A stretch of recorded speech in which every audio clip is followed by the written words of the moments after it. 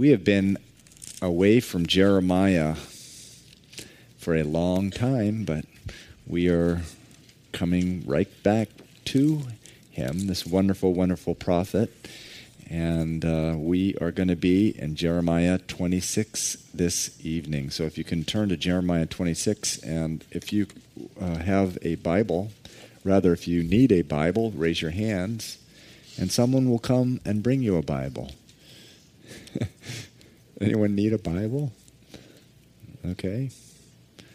Jeremiah 26. Let's pray before we begin. Lord, we thank you for the wonderful testimony that we have in this man, this example of faithfulness, Lord, and this picture that you gave us right inside a man's heart and mind. It's such a unique picture, Lord, of how a man of God processes the things in his life, the fears, the anxiety, the victory, Lord. And we pray that you would just continue speaking to us, Lord, as we go through this book. In Jesus' name, amen. Jeremiah 26 says, in the beginning of the reign of Jehoiakim, the son of Josiah, king of Judah, this word came from the Lord, saying. Now, if you remember, Jeremiah we've been away for a while now. Just a very quick review. He started his ministry of prophesying in the reign of Josiah. Now remember, most of prophecy, at least I would say 80 to 90%, is not predictive in nature. It's not talking about the future. It's speaking truth into the present times, the current events, and that's what Jeremiah spends most of the time doing. From time to time, he also predicts. We'll see that tonight. But he begins in the reign of Josiah. Josiah, wonderful king in the life of Judah. But about 10 or 15 years into his ministry, Josiah dies, and everyone after him is a rotten egg in terms of the kings that succeeded Josiah. A couple of his sons, Josiah's brother, they were all bad news. They were jelly-spined, wishy-washy, probably unbelievers. And so things got really, really tough after Josiah's death. One of Josiah's, actually what we're going to do right now is I'm going to just put a chart up of some of the kings in Israel. So things start off with Saul. We've been speaking about Saul. Is this working? Maybe it's not working. There we go, thanks. Saul, on Friday nights, some of the men have been starting to teach about Saul. And after him, David, Solomon. After Solomon, there's a civil war, and the kingdoms are divided. Can you guys see this? That's totally fine. Is everyone else fine? I can move that if you want. The kingdoms are divided, and Jeroboam goes up north, 10 tribes, and what happens up here is there's complete apostasy, meaning they completely depart from the worship of Jehovah according to the Bible. They more or less make up their own religion, the same way people continue to make up religions until this day. And so it starts with Jeroboam, and then it moves it moves down to, can you just go down? And then in 721 BC is when they're wiped out. And different prophets, Elijah and Elisha, their whole ministry was to the north and to prophesying up there and asking them to repent. So it's not like God forgot about them. They just persisted in their rebellion. And every single one of these kings, there's not a single one of them who was a good king. Now on the other side, if we could just go back up, so Solomon's son was Rehoboam, and then here's in Judah. This is the southern two tribes, Judah and Benjamin. This was the line of the Messiah, this line of kings here. Asa, wonderful king. Jehoshaphat, great king. For a while here, this woman, Athaliah, she was either the daughter, she was the daughter of Jezebel or the granddaughter. She takes over for a few years.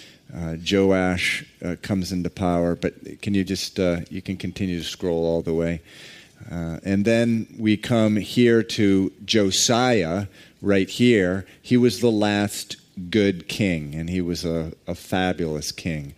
However, he came into power after this guy Manasseh had reigned for 52 years, and Manasseh was probably the worst king that that Judah ever saw. Josiah was arguably the best. Not one negative thing is said about him, although David was the standard for everyone. But David, of course, being a good king. Anyway, Josiah's son Jehoahaz was in power for 3 months. The king of Egypt came and took him away. Jehoiakim was installed in his place. And that's where we are right now tonight, Jehoiakim. He actually reigns there for, 11, 12 years, something like that? Is that right? Yeah, 12, 11, 13, something like that. And then Jehoiachin comes after him, a very brief reign as well. But then Zedekiah is sort of a puppet king for King Nebuchadnezzar, who was the king from Babylon who came in and destroyed Jerusalem. But then Zedekiah rebels. Nebuchadnezzar comes in again and just wipes out everything in Jerusalem. Burns down the temple. Actually, this was a lot better than I thought it would be. That worked out pretty well. I hope this is kind of helpful. It sort of gives you a perspective here of the different kings. Thank you. Thank you very much.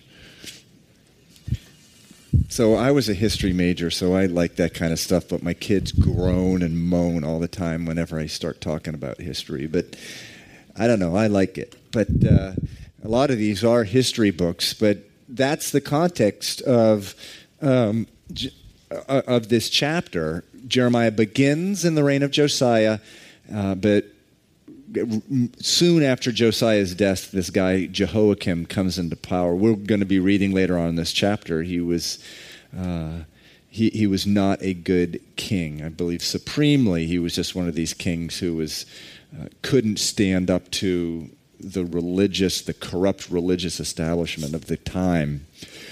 Verse 2 says, "Thus says the Lord." So the Lord is speaking to Jeremiah. "Stand in the court of the Lord's house and speak to all the cities of Judah which come to worship in the Lord's house all the words that I command you to speak to them.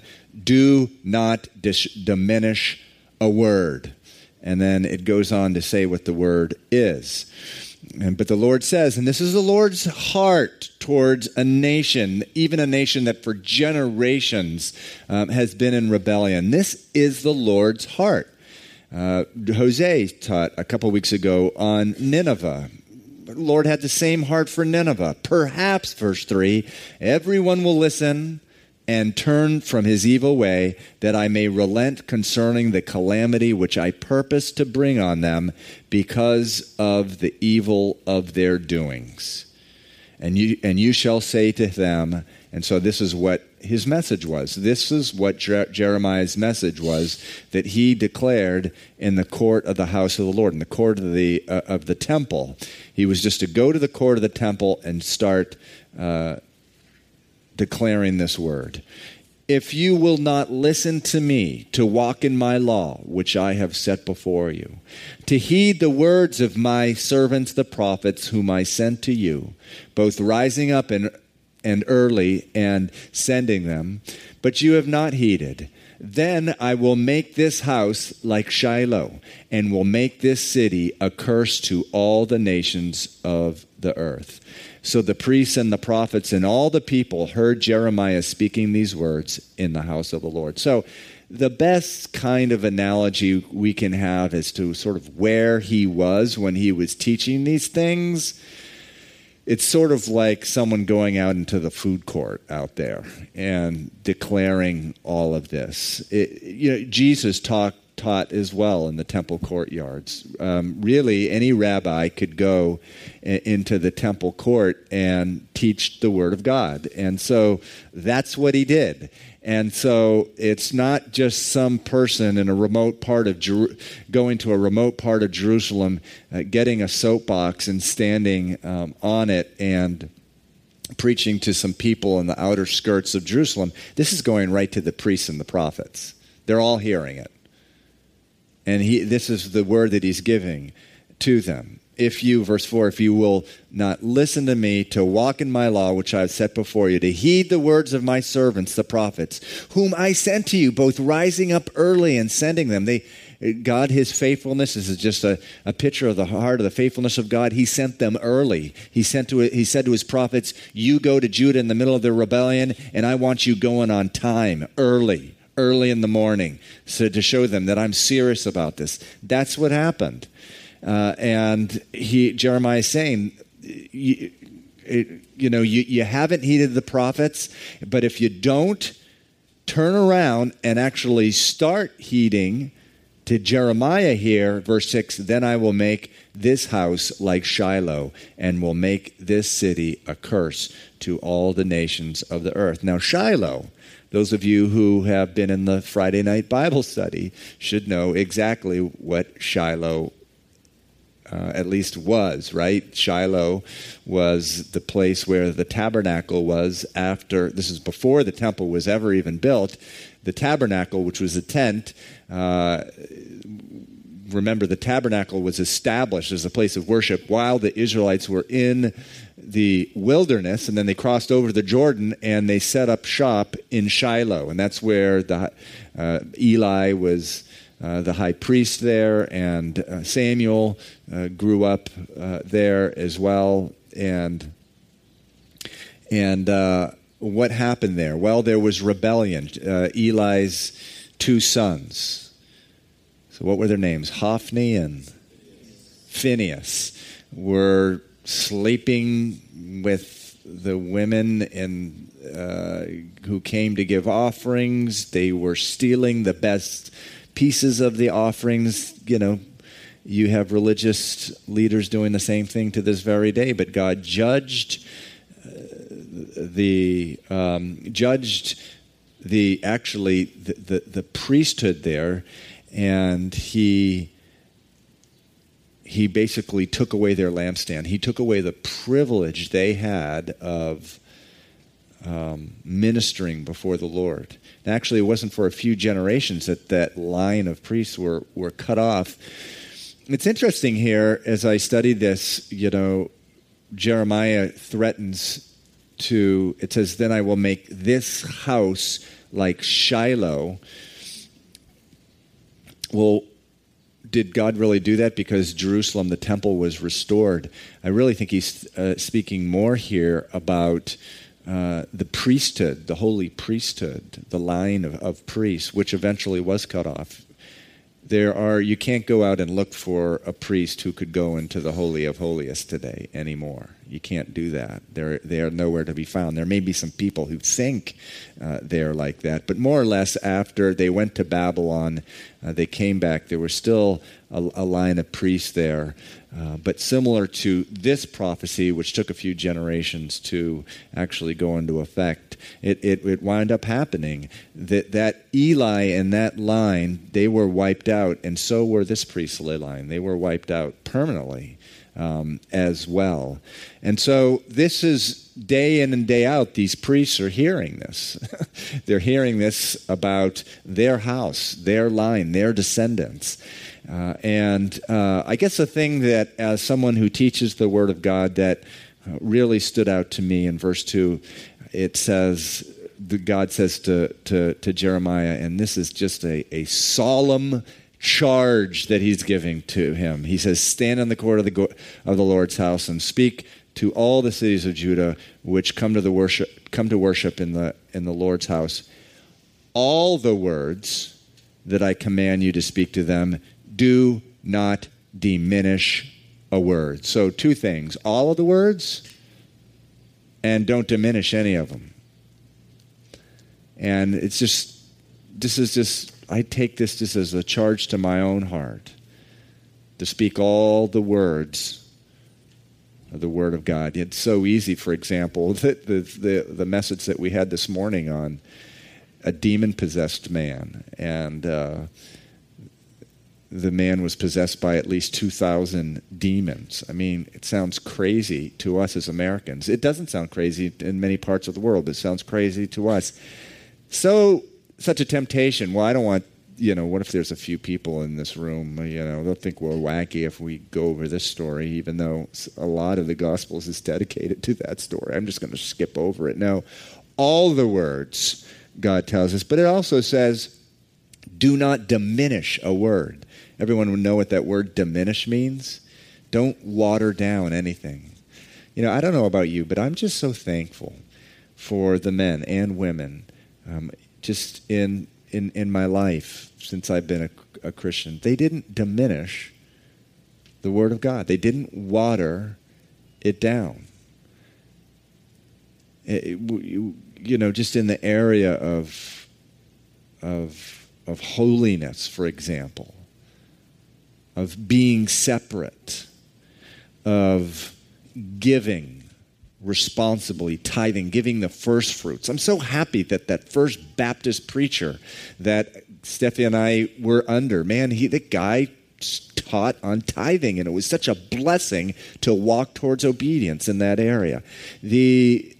But mostly just the gospel that Jesus is the way, the truth, and the life. And there is a hell, and there's heaven, there's judgment, there's sin, but there's tremendous blessing seeking after the Lord. I'm so thankful for all the men and women over the years who they didn't diminish or water down the Word of God. And that's what he tells Jeremiah. He says, don't diminish a thing. And what happens? Verse 7, it says, so the priests and the prophets and all the people, because remember, 3 times a year at least, all the people would come from all over, actually in some respects, over the world to come to Jerusalem to begin to worship there, and they would hear Jeremiah. In verse 8 it says, but now when it happened, when Jeremiah had made an end of speaking all that the Lord had commanded him to speak to all the people, that the priests and the prophets and all the people seized him, saying, you will surely die. Why have you prophesied in the name of the Lord, saying, this house shall be like Shiloh, and this city shall be desolate without an inhabitant? See, saying that the house would be like Shiloh was just an incredible insult to these priests. It says, and the people were gathered against Jeremiah in the house of the Lord. Now remember, when Jeremiah was initially charged by the Lord to go out and be a prophet, the Lord told him, chapter 1, verse 17, prepare yourself and arise, and do not be dismayed before the people's faces, for behold, I'm making you into a fortified city, and an iron pillar, a bronze wall against the whole land, against the kings of Judah, its princes, its priests, and against the people of the land. They will fight against you, but they shall not prevail. So he had been told, look, it's going to be you against everybody. And that's really the unique thing about this ministry of Jeremiah. And that's why it's such an encouragement studying the life of Jeremiah here today in 2012. Verse 10, when the princes of Judah heard these things. So in verse 8 and 9, the prophets and the priests were the ones that seized him, and they're the ones that are rebuking him. It's the religious establishment. Who did Jesus spend most of his time rebuking? The religious establishment. The Bible says, be careful if you want to become a teacher. They're subject to a greater judgment. I mean, because if you take advantage of that position, oh man, is God going to have some business to do with you? They're the ones that basically are rebuking him and challenging him, and they're the ones that had seized him. In verse 10, it says, the princes of Judah heard these things. They came up from the king's house to the house of the Lord and sat down in the entry of the new gate of the Lord's house. So here you have the secular, more or less secular leaders of the country. And it says in verse 11, and the priests and the prophets spoke to the princes and all the people, saying, this man deserves to die, for he has prophesied against the city, as you have heard with your ears. Then Jeremiah spoke to all the princes and all the people, saying, the Lord sent me to prophesy against this house and against this city with all the words that you have heard. So now he's got all these judges around him and these princes, these rulers, and he doesn't back off one bit. This is an encouragement to me reading this. Verse 13, now therefore, amend your ways, change your ways and your doings.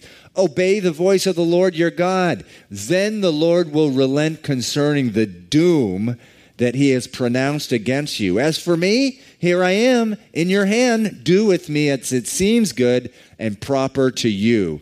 But know for certain that if you put me to death, you will surely bring innocent blood on yourselves, on this city, and on its inhabitants. For truly the Lord has sent me to you to speak all these words in your hearing. Verse 16, so the princes and all the people said to the priests and prophets, this man does not deserve to die, for he has spoken to us in the name of the Lord our God. Then certain of the elders of the land rose up and spoke to all the assembly of the people, saying, Micah of Moresheth, this is the Micah who we're going to get to eventually on Sunday night. He's a prophet. Micah of Moresheth prophesied in the days of Hezekiah. Hezekiah was a good king of Judah, and spoke to all the people of Judah, saying, thus says the Lord of hosts, Zion shall be plowed like a field, Jerusalem shall become heaps of ruin, and the mountains of the temple like the bare hills of the forest. Did Hezekiah, king of Judah, and all Judah ever put him to death?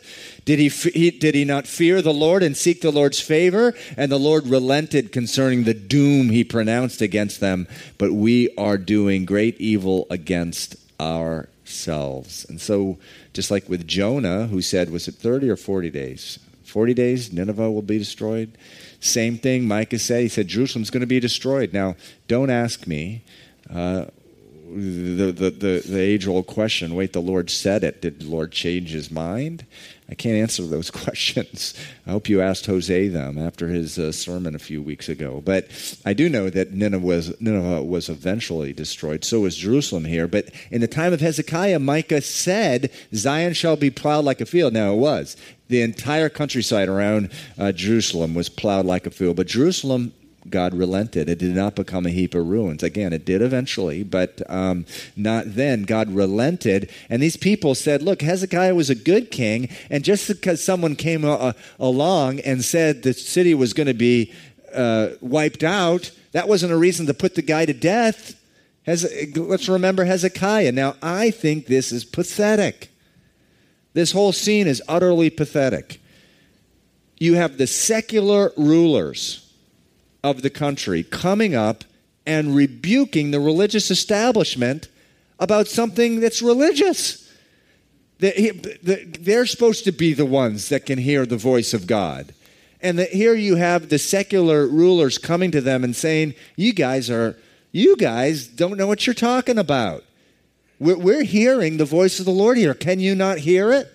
I tell you, your country has come to a pretty low place when that is happening. But that is a picture of how bad things have gotten during this time. Verse 20, this is the writer, this is Jeremiah picking up here as he's writing this book. Now there was also a man who prophesied in the name of the Lord, Urijah, the son of Shemaiah of Kirjath-Jearim, who prophesied against this city and against this land, and according to all the words of Jeremiah. And so someone had come in and was basically supporting everything Jeremiah said. This guy, we don't know much about him. His name is Urijah. Verse 21, and when Jehoiakim the king with all his mighty men and all the princes heard his words, the king sought to put him to death. But when Urijah heard it, he was afraid, and he fled and went to Egypt. Then Jehoiakim the king sent men to Egypt. Elnathan, the son of Achor, the other men who went with him to Egypt, and they kidnapped the guy. Verse 23, and they brought Urijah from Egypt and brought him to Jehoiakim the king, who killed him with a sword and cast his dead body into the graves of the common people. Nevertheless, the hand of... But then verse 24 says, nevertheless, the hand of Ahikam, the son of Shaphan, was with Jeremiah, so that they should not give him into the hand of the people to put him to death. And so what happened, what's going on in these verses, verse 20 through 23, is apparently after this time where the princes of the land rebuked the priests and said, back off this guy. Another guy had come. Jehoiakim found out about him and had him put to death.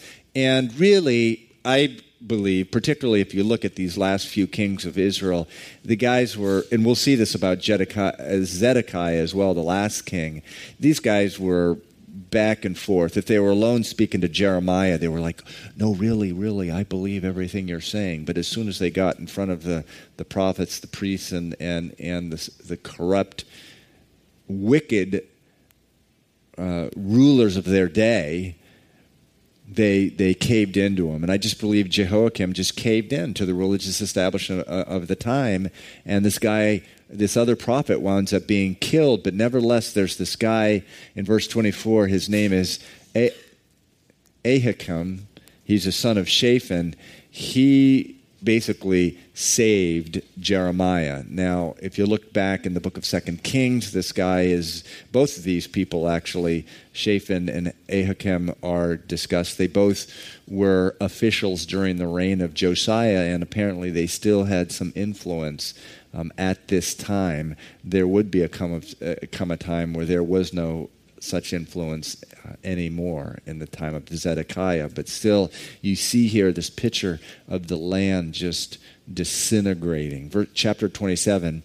In the beginning of the reign of Jehoiakim, the son of Josiah, king of Judah, this word came to Jeremiah from the Lord, saying, thus says the Lord to me, make for yourselves bonds and yokes and put them on your neck. And so Jeremiah had to make for himself chains and yokes similar to the yoke that you put on an ox, and he started walking around Jerusalem with them. And it says, and send them, make them, put them around your neck. And then he says, and send them to the king of Edom, the king of Moab, the king of the Ammonites, the king of Tyre, and the king of Sidon, by the hands of the messengers who come to Jerusalem to Zedekiah, king of Judah, and command them to say to their masters, thus says the Lord of hosts, the God of Israel, thus you shall say to your masters, I have made the earth, the man and the beast that are on the ground by my great power and by my outstretched arm, and have given it to whom it seemed proper to me. And now I have given all these lands into the hand of Nebuchadnezzar, the king of Babylon, my servant, and the beasts of the field I have also given him to serve him.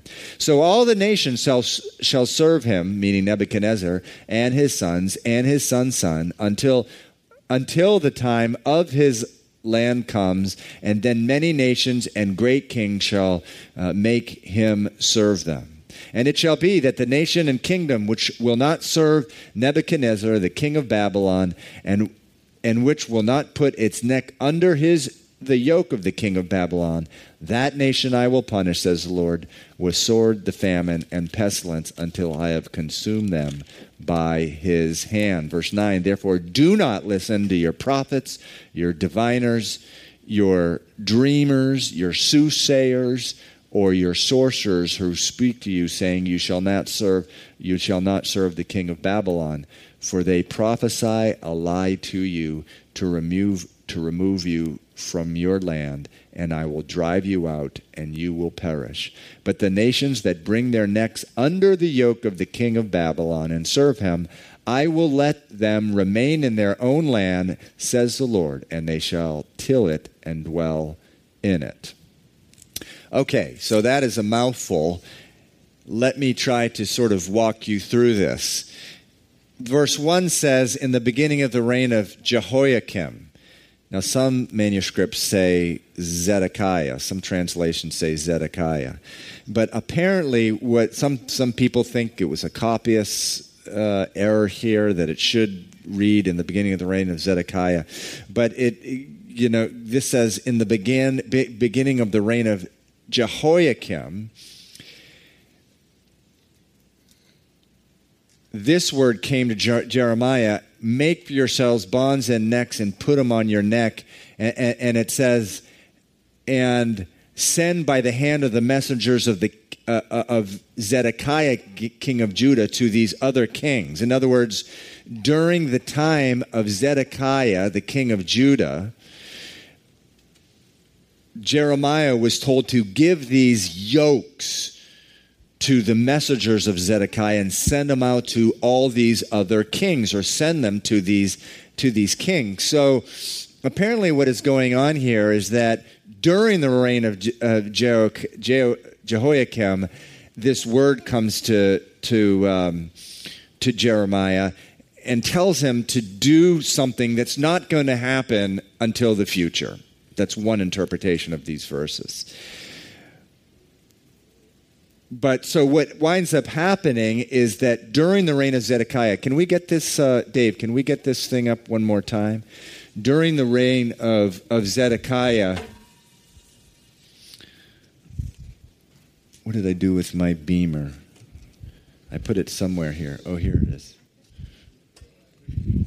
During the reign of Zedekiah here, he was a puppet king who rebelled. And, he swore allegiance. He gave his word to Nebuchadnezzar that he would basically obey whatever Nebuchadnezzar told him to do.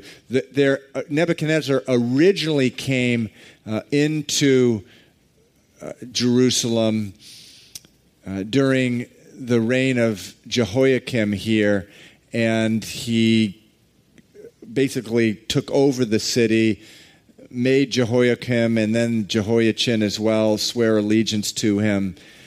They wound up rebelling. But when Nebuchadnezzar, king of Babylon, originally came in, here we go, originally came in, they carried back Daniel, Shadrach, Meshach, and Abednego, and eventually they rebelled, though, and Nebuchadnezzar put this guy Zedekiah in. Zedekiah behaved himself for a few years, but eventually Zedekiah himself rebelled, and that's where the fall of Jerusalem happened. But during the latter years of Zedekiah's reign, or throughout the years of Zedekiah's reign, actually, there were people in the land who just couldn't deal with the fact that God really did want Nebuchadnezzar to come in and basically rule over Israel. They had such a problem with it, even though it had been prophesied that because of their generations of rebellion, they were going to be exiled, the nation was going to be exiled to Babylon, and for 70 years, the exile would continue, and this king was going to come in. So that was all prophesied by the prophets, but they stirred up this false sense of patriotism amongst the people during the reign of Zedekiah and said, no, you need to rebel against this Babylonian king. And Jeremiah said, no, this is all being done as a punishment to you. The Bible says that if you're a real child of God, there's going to be chastisement, just like any father chastises or disciplines their son. You're an illegitimate son if there's no discipline. But they were being disciplined by the Lord by having this reign of Babylon over them. And Jeremiah said, you need to submit to Babylon. You need to submit to Nebuchadnezzar. Well, meanwhile, this guy Zedekiah what happens is he meets with these other kings. In verse 3, the king of Edom, the king of Moab, the king of the Ammonites, the king of Tyre, and the king of Sidon, and they're developing a conspiracy among themselves to rebel against Nebuchadnezzar. And what this whole prophecy here is about, it's the Lord's telling Jeremiah, no, go to all these kings and give them these yokes that you make and give them to them, kind of like a party favor, and tell them, look, you need to submit to the yoke of Nebuchadnezzar. You need to do that. And, of course, the false prophets in the land are calling him a traitor and a coward and this type of thing. But that's what this prophecy is all about. Meanwhile, Zedekiah and the other leaders of the land, in verse 9, they're listening to their own diviners, to false prophets, to dreamers, to soothsayers, to sorcerers, who speak to you saying, you shall not serve the king of Babylon. And Jeremiah is telling them, do not listen to these people. Because there's always going to be people who, just like the Bible says, Paul wrote to Timothy, who sort of, they tickle your ears with things that you want to hear, things that are pleasing to you, but are not of the Lord. And so, okay, we can put that down again. So anyway, in verse 12, Jeremiah says, I also spoke to Zedekiah, king of Judah, according to all these words, saying, bring your necks under the yoke of the king of Babylon and serve him and his people. Why will you die, you and your people, by the sword, by the famine, and by the pestilence, as the Lord has spoken against the nation that will not serve the king of Babylon? And there's just a message that we have today for us, that when, sometimes the Lord does have us in a period of discipline in our life. And as a pastor, it just breaks my heart when you see people who resist that discipline and they get up from underneath it and they want sort of a quick way out to relief, and they basically get off the potter's wheel. We saw that already in Jeremiah as well, where Jeremiah, Israel is the pot, the Lord's the potter, and sometimes when the potter sticks in a thumb to whatever form and fashion the pot, it hurts.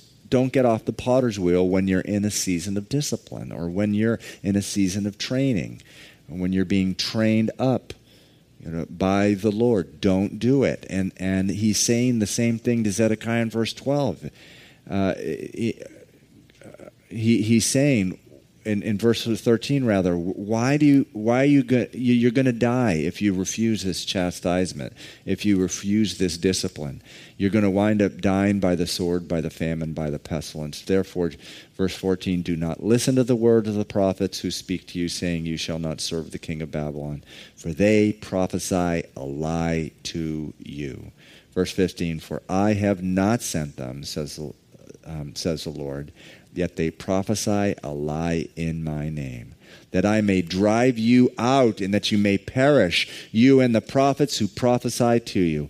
Also, I spoke to the priests. So he speaks to the king, and then in verse 16, he speaks to the priests. And he says, I also spoke to the priests, to all this people, saying, thus says the Lord, do not listen to the words of your prophets who prophesy to you. So remember, at the time there's prophets and there's priests, and so the prophets were going in, the false prophets were going in, and they were lying to the priests who were responsible for doing the ministry in the temple.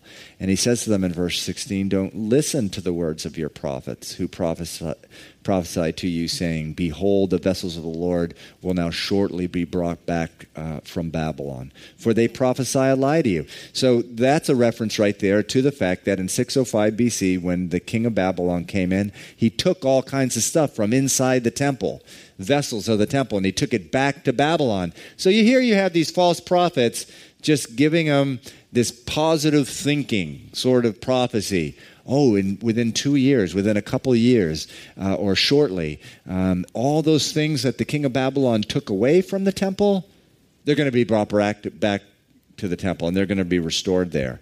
And Jeremiah is saying, don't believe any of that. That's a false prophecy. Verse 17, do not listen to them. Serve. He's telling him, serve the king of Babylon and live. Now, that was a hard thing for any Jew, particularly a Jewish priest, to hear. Serve the king of Babylon and live. Wow. Well, the Bible is also telling us today in the year 2012, honor the President of the United States. The Bible says in Leviticus, it says, do not revile the ruler of your people. It's the same message today. Honor the President of the United States and live. And I really believe that. It doesn't mean you have to vote for him. But you need to honor him. You can't be reviling him, like so in so many circles in the church today. They're bringing judgment. Really, I believe this with all my heart. They're bringing judgment on themselves because God put President Obama in his position of authority. We have to honor that. We need to respect that. We need to pray for him. If only the church would pray half as much of the time they spend reviling him, the church would be a lot better off.